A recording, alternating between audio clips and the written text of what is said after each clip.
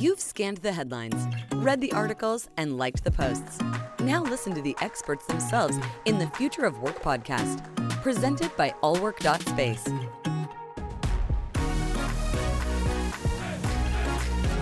Are you ready? Tim, welcome to the Future Work podcast. Really excited to have you here today, and really grateful to you for taking the time away from your busy work at Citrix to spend some time with us. Well, thanks for having me, Frank. I always enjoy the conversation. For our guests out there today, I want to introduce Tim Minahan. Tim's the Executive Vice President of Business Strategy at Citrix, where he has a proactive role in helping to drive strategic initiatives and really the company's overall business strategy. In addition, he leads operations for the company's vision of securely delivering the world's most important apps and data that enable people and businesses to work better.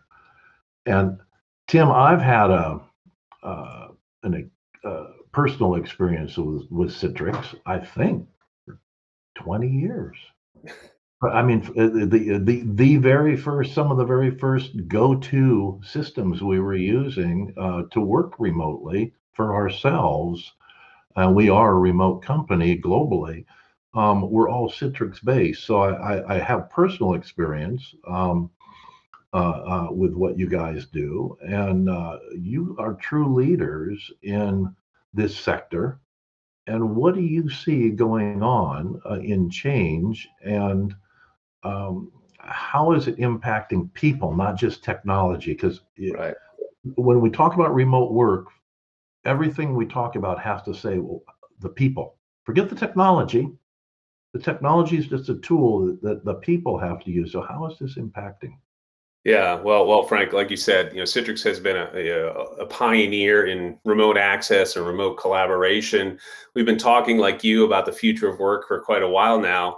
The thing is, with the global pandemic and this kind of unplanned work from home experiment we've all been going through for the past 15, 16 months, the future of work's coming a heck of a lot faster than any of us probably even imagined. And companies now are really shining a light on not just digital transformation, but the role of employee experience. And a lot of this dialogue is around where people work. Will people go back to the office? Will they be hybrid? Will they be fully remote? But the real smart companies are also thinking about two other aspects of how work is changing. So who does the work, right? If you can think back pre-pandemic, we were struggling with a major talent shortage, a shortage of 95 million medium to high skilled workers, the most acute talent crunch being in areas that are required to modernize and digitize your business, things like cloud and analytics and security. And those are still out there. And so companies are beginning to say, hey, as we roll back, we know this remote work thing can work. Let's not just look at hiring talent around one of our work hubs, but let's look at hiring talent where they want to live, right? So we can reach talent, give them the tools they need to be productive and engaged. But also let's look beyond that and think about not just hiring full-time talent, but also looking at hiring contractors that have that expertise that I need to modernize my business. And then the third one, which I think could be a good topic for our dialogue today, is the rethinking how people work. Because in a distributed environment, there's a real opportunity or a risk of a highly inequitable work environment. When we were all remote, it was easy. We all had the same shared same size screen. Right, We did our Zoom calls. We all had access to the same information in the same way. But as you rotate some people back to the office and some people remotely working on the same teams, there's a real risk of people being isolated or not part of not being in, quote, the room where it happens. And companies really need to think through that, both from a technology standpoint and how they're going to enable a more equitable sharing of information and collaboration, but also policies and cultural norms to say it's okay if someone's in the room, in a conference room, and someone's 3,000 miles away. Let's foster ways for them to collaborate better. Well, it's funny. You mentioned the room where it happens. So you're already showing some anachronisms there. And it's really the place. And the place, I think, as we look forward more and more, is a digital environment as opposed to a physical environment. and how to bring people together. And I was mentioning before, we went on the air here, we were talking a little bit, and I was mentioning going back into the late 80s and early 90s during the Clean Air Act, old telecommuting days, Right. that one of the biggest problems then is the same problem you're facing now. And it's, gosh, if I'm not in the office, nobody sees me and I'm off the fast track. Right. My career might be threatened if I'm not in the middle of the action. And so I think one of our challenges is to really change, to your point about the people side of things, is to change our definition of what the action is a Yeah. little bit.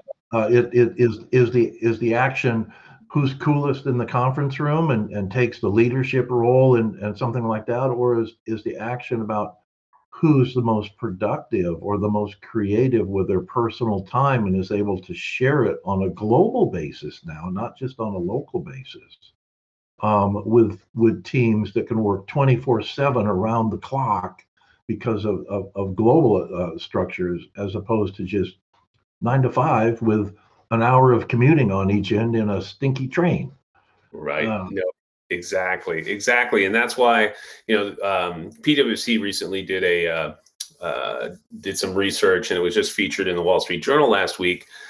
It's why it was really around IT buying strategies. What are business leaders and IT folks looking to invest in right now? And topping the list were these, digital kind of collaboration tools. And second on the list was kind of a secure virtual access to their applications. Because to your point, the only constant is going to be, that digital kind of workspace that you carry along with you. Because some days you'll be in the office, some days you'll be at home, and you need consistent access to your work resources. Right? You can't be at home and not have access to a certain application or certain information. So folks need to solve that. Secondly, to your point, you need to foster, more collaborative workspaces that gives everyone equal access to the status of a project or the dependencies in that project and shared OKRs, whether you're sitting in a conference room next to that person that's part of your project team, or whether you've got another member who's 3,000 miles away. And that's what companies are really thinking through now. And I think you brought up a very astute point. They're solving the here and now for their current workforce, but if they get this right, it gives them the flexibility and agility to adjust their work models as needed. In the face of the next, unfortunately, inevitable unplanned event, maybe it's a hurricane like we're talking about, or something else where they need to shift work from one region to another. If they have this connective tissue of this digital workspace that everyone has access to those resources, if they can shift those workloads around the world, they can really drive a higher level of business continuity than they could have traditionally, where certain work got done in one work hub and certain work got done in another. no, I really think you're right. So much of our officing environment is picked up from manufacturing, if Mhm. you will, industrial revolutionary leftovers, if you will. And Thanks, Henry uh, Ford. yeah, well, that worked. It worked for a while, and it still works in many concepts overall. But when you address the future of work, as you said, when I think about it, this isn't some, like, oh, in the future we're going to see this. Well, yeah, it's going to change, of course, but the future is this afternoon. Yes. It's not like 5 years from now. But if we don't address things and look at the future as a real time structure, as opposed to some mythical time out a number of years, then companies are going to miss what's going on. So I think the future is now. It is this afternoon. It's not 4 years from now. And Mhm. to set your strategic planning, at least this is my view. You're the professional strategic planner, so you tell me. But it's my view that we have to be evolving continuously, not in chunks, because if we do it in chunks, by the time we've achieved that singular evolutionary step, we're already going to be behind. Yeah. No, I fully agree with that. And, what do they say? The never waste a good crisis, right? Winston Yeah, Churchill said that. yeah. And I think the smarter companies are taking that to heart, right? They know they're not rotating back to the way work was because it wasn't effective. It wasn't perfect. You had a lot of disengagement at work. You had a lot of challenges, like we talked about with talent.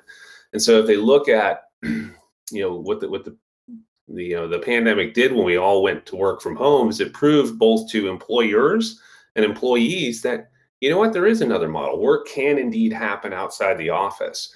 But making that successful, we also recognize that we need different tools, different policies, different cultural norms to foster, a digital work environment that allows employees to be productive and creative and collaborate and still be engaged, even though they're not, sitting in the same building every day, every week.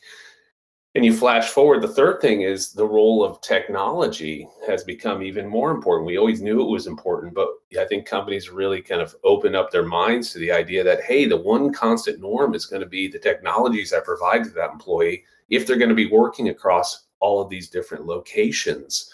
And so companies are trying to figure out that combination of the physical workspace.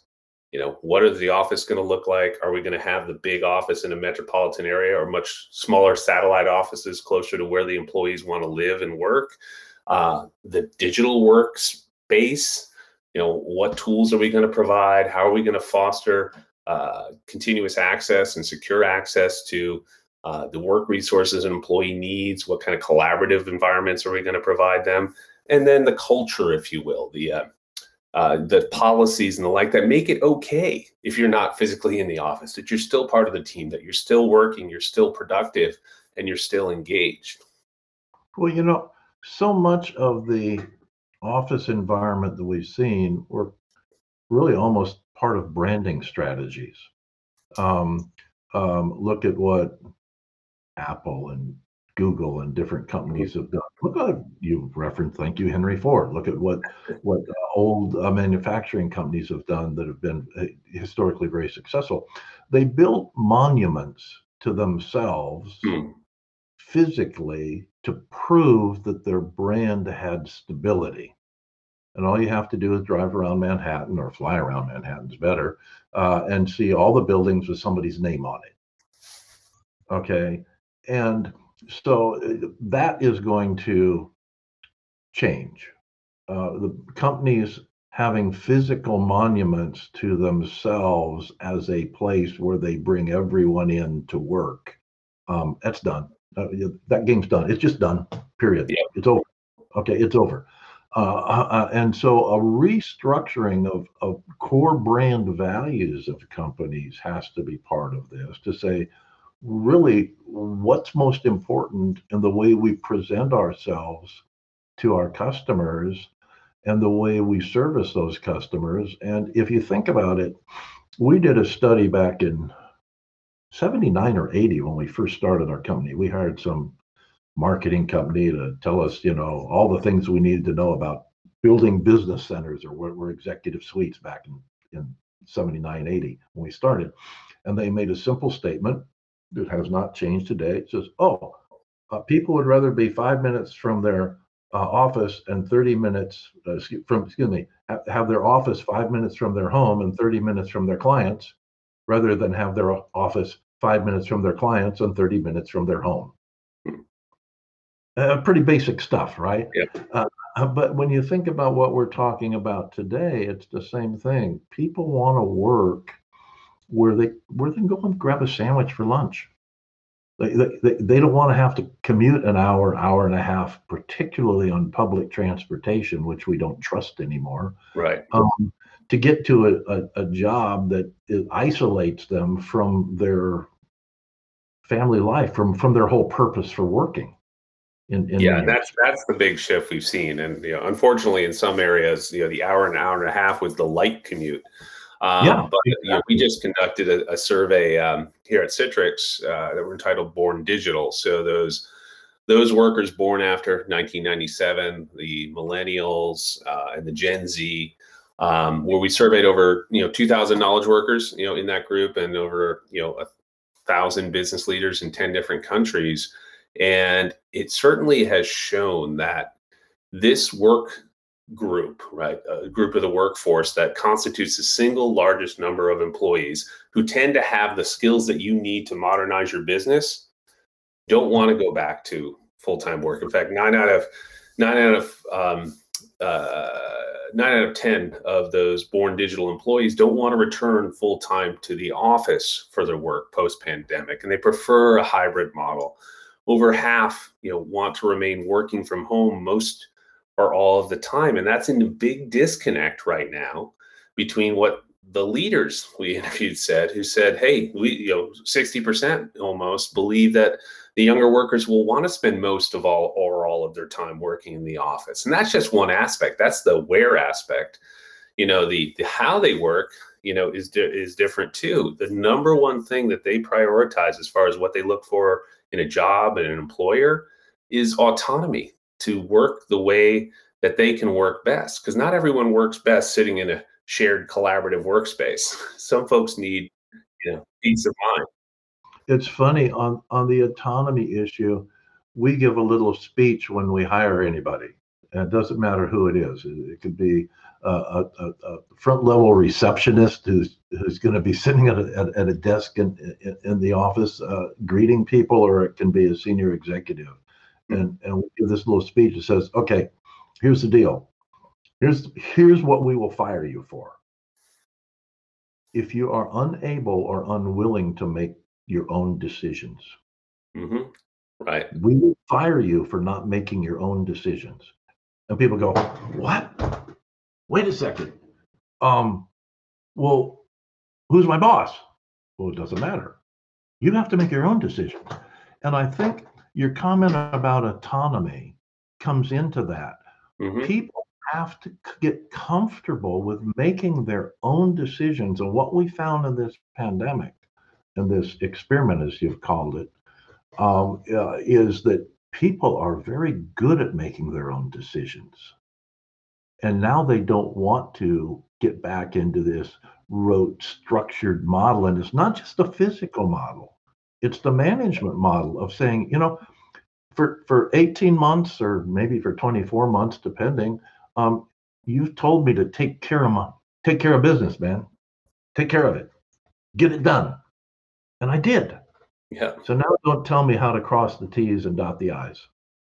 So there's a lot of that going on, not just the physicality. And I think, again, it all comes down to not technology and not office space and this and that, but it comes down to how do you employ people in such a way that they have a satisfactory work environment, that they're really saying, I'm doing what I want to do, and yet still have it stream in and contribute to the whole. And it's that you can have people be too independent and it never streams in. So there's where the challenge is. And all the studies that you've done around your Born Digital, I think is fascinating, by the way. Could you dig into that a little bit more? Because no one else in the country or no one else in the world has done what you guys have done in that regard. Yeah, certainly. And I think it does break down along those kind of where, who, and how, like where work gets done. Like I just said, 9 out of 10, want that flexibility to, work in a more hybrid environment, or over half want the predominant place of where they work to be remote. They understand that there's value in coming together, but for a purpose. Right. I have a purpose to collaborate with my teammates around planning or the like, and I want to come together for that. I have a purpose to, to meet with clients and partners, or I have a purpose, candidly, just to build those social bonds and come together for that. But I don't necessarily need to punch a virtual clock. So there's that one. The second one is, really around, we talked about the who, and that's more around workforce strategy. A lot of workers have gone to become freelancers throughout this pandemic, wanting to choose the jobs they take and who they take them with more than having a certain badge at a certain company. And then the how they work. We talked about autonomy and what they prioritize. That surprised me that came to the top of the list, above compensation, above strong and visible leadership. But I think the last part is on how they work is, and I recognize this myself. I might look younger than I am, but I have a lot younger workers, working on my team, and the way they communicate, right? They're communicating in instant message apps like Slack and WhatsApp, and they bring that into the workplace. Yet our research found that, while over 80% of this born digital group of workers, the single largest group of the workforce, is communicating and prefers to communicate this way, share things in short bursts with certain teams or groups, only 26% of business leaders like using these apps for work. And so there's that disconnect. You've got to meet them where they are, not just in where they want to work or who does the work and in what capacity, but also how they want to work and what allows them to be productive and creative and innovative and bring value to the company. Well, you referenced earlier contractors and being able to get the best people for the job. And so all of a sudden, now we're dealing with time and distance. And if half of your team, or if your team is scattered all over, I know my morning this morning started in the Middle East, and now I'm working my way with the sun towards the west, and so I started in a time zone that was 11 hours different than my current time zone, and I will end up this afternoon maybe in Sydney, which is tomorrow. Right. So a lot of people, 4 different clients, though, I would imagine too, right? different clients, different projects. Different projects entirely. Yeah. The point is, more and more companies are working like that with their distributed workforces. Mm-hmm. Okay, so the tools that you use to create a singular culture for not just a successful project, but creating a singular culture is critically important when you're crossing time zones, when you're crossing national cultures, when you're crossing multiple economies, multiple political environments, et cetera. As you move around to these various contract structures, that's a critical thing. And I know we've always been a global company, and by having people in different parts, we're operating in 54 countries, and by having people in different parts of the world, there's a lot of discussion today about diversity, for all variety of types of diversity. But we've always believed, and I think this plays to your contractor issue too, that our differences that we learned from each other by having offices in different places, as opposed to centralized, made us much stronger and much more agile as a company. Yep. And so how do you see that playing with today's world overall? Yeah, it's a great question. I'll answer it in 2 different angles. First, on the diversity and inclusion part, we have certain customers, Teleperformance, a big BPO provider. There's another high tech manufacturer that are saying, hey, this remote work experiment we went through has proven that work can be done outside the office. We can use the same technologies and the same policies and approaches now to reach new talent, not just outside of commuting distance from our office, but reach new talent and skills that are much more diverse. And so they're reaching into building staffing and hiring folks in inner cities like Detroit, for example, to bring that diversity and inclusion into their strategies. So that's one aspect that we've kind of liberated that opportunity. Whereas before, maybe you didn't have as diverse a pool in the city or location where you had your work hub. And now that doesn't matter.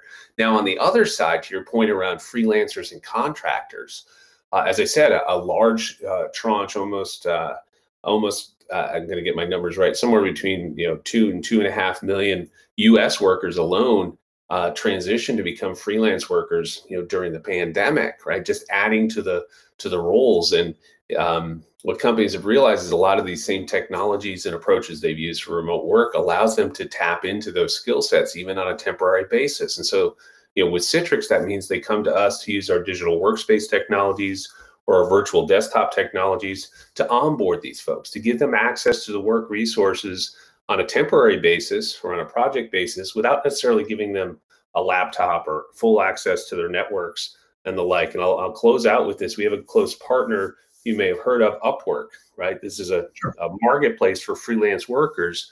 And they came to us a few years ago and said, hey, we're the leader. People come to us because we have all these skilled workers, but there's this last mile after we connect a client with talent. They're like, oh no, now what do I do? I've got to give them access to my systems. I've got to give them access to a laptop. And instead they're like, hey, why don't we just use this digital workspace to only give them access to the components of certain apps, certain information, certain collaborative spaces. And then we can turn that off just as easily. So we don't need to buy them a new laptop or ship them a device. We could do this remotely. And so it allows much more agility and flexibility in your staffing models. Well, it's funny. My wife's law firm uses your virtual desktop model. Right. Thank you to her. and the good news is it's very effective. The bad news is she works everywhere. That's true. Have a problem with it. But I think that is critically important. And using Upwork as a good example, a company that most of us should be familiar with if we're not. So if you're not, figure it out. But that whole model of new independent contractors, freelancers that are coming along, combined with the fact that most major companies, Citrix included, are hiring contractors permanently. Those contractors, from what we've seen in our business, working with legal services companies, are all now forming professional entities. Right. You didn't just hire Frank; you hired Frank LLC. Okay. And so there's a whole movement there to professionalize the contracting model into micro businesses that have a higher sense of responsibility and all of that. So it's going to be interesting to watch what's going on. You guys are looking forward, not just to the next 6 months or 12 months. It's not like, how do I restart my hybrid? You guys are going way forward in that. What do you see in 10 years? What do you see in your 2035 project? Exactly. We have a project, Work 2035, where we partnered with certain researchers, academia, some governmental entities, and even some clients to say, hey, what is work going to look like in 15 years. Now, we did this through the course of 2019, not expecting 2020 would turn out as it is.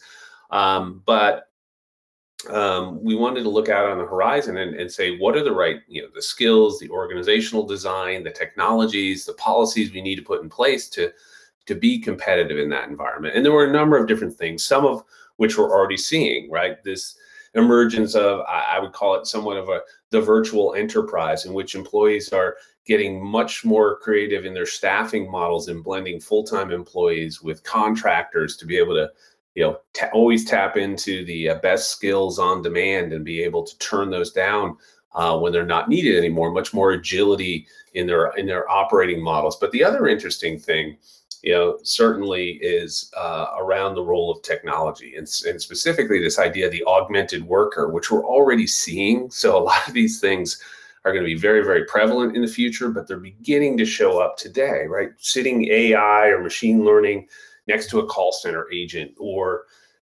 a bank loan officer, and being able to elevate their skill set, being able to take care of the tactical menial tasks so that they can be more focused on the client needs and provide a better service. And so I think we're going to see this massive elevation of skill set. And I'll give an example of one of our own customers that's using that, City National Bank out of Florida, and they're using our workspace, and they've built these cross-application workflows using our tools we call them micro apps. that reached into their CRM system, their loan system, and the like. And they did it just before the pandemic, but it allowed them to go fully remote and process years worth of loans in the first 6 months of the pandemic by guiding those loan officers to the next logical step, and not only allowing them to be more efficient, but literally elevating the skill set of every loan officer to perform like their best loan officer. And this type of augmented worker, I think, is one of the more intriguing things that seems to be on the forefront of how people are viewing this future of work. Well, yeah, what you're really talking about is a mental cyborg. In many respects, where you are augmenting the worker with a lot of additional layers of intelligence. Mm-hmm.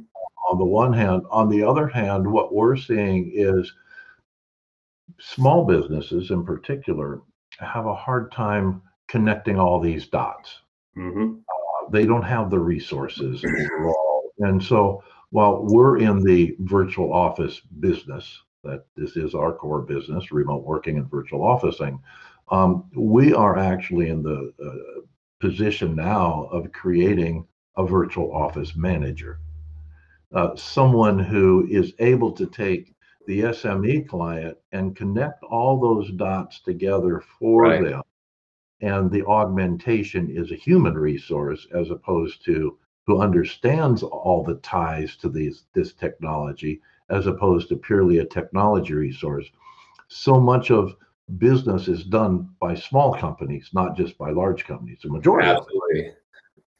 And I think that's an excellent example. People, you use the word cyborg, like people are afraid that, AI and the bots are going to take their jobs, and there may be a certain category of jobs that can be automated, but for the most part, it's creating new jobs. You have a new role you just created to be able to connect those dots, right? You have people that need to build those algorithms into the machine learning or AI engines.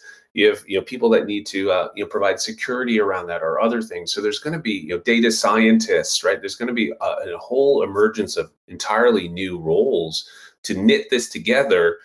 Certainly for the small businesses, but literally for every organization. No, I really believe you're right.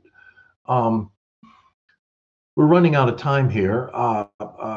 Give us one parting shot, something amazing. I put you on the spot with that. I'm sorry, but what's the one thing that you think is going to have the most impact on the future of work in the next 5 years? Yeah, certainly. I think it is the combination of the things that we talked about. The big thing, the big meta thing, is that the social contract between employer and employee has been kind of inverted, where employees now feel empowered to work where they want, how they want, with whom they want, and the smart employers need to be thinking about this, born digital generation, who's today the single biggest portion of the workforce that has the modern skills that you need, that is going to be your leaders of tomorrow. You need to be building to make sure that you're attracting them by, having, this flexible work models, the right, collaborative tools and technologies to allow them to be successful, the right purpose for them wanting to work there. And ensure that you're retaining them by creating a highly collaborative work environment, and you're making sure that they're engaged no matter where they're working. So removing that caste system of whether you're in an office worker or a remote worker, all of us are workers driving towards a common purpose. And so I think that's the big shift we've seen, that employer-employee contract is changing, and the smart employers are getting on board and making sure that they're becoming the preferred place to work in this new war for talent. No, I think that's right, and what it is, it shifts the dialogue. So much of the future of work has been talking about offices, places, desks, trains, commuting, technology, and it's really, the future of work is about the people. Yep. It's about how do we want to work and how can we choose to be the most productive, find joy in all of that, because that's what's going to bring us to the next level. And I'm not going to go old hippie on you, but but it really is coming down to that. I think people are recognizing that more and more. The future of work is not about remote. It's not about hybrid. It's not. Those things are all just tools. The future of work is the people and the way we choose to lead our lives and work and be with our families. Fully agree. So let's leave it on that. And Tim, I want to thank you so much. You've been very gracious with your time. Thank you. And really grateful to you and to Citrix, who's a fabulous company and one that, again, I have wonderful experiences with, for dedicating your time to our audience. And we're very grateful to you for that. Appreciate it. Appreciate the dialogue. Thank you. Take care. Bye now. If it's impacting the future of work, it's in the Future of Work podcast by allwork.space. Are you ready?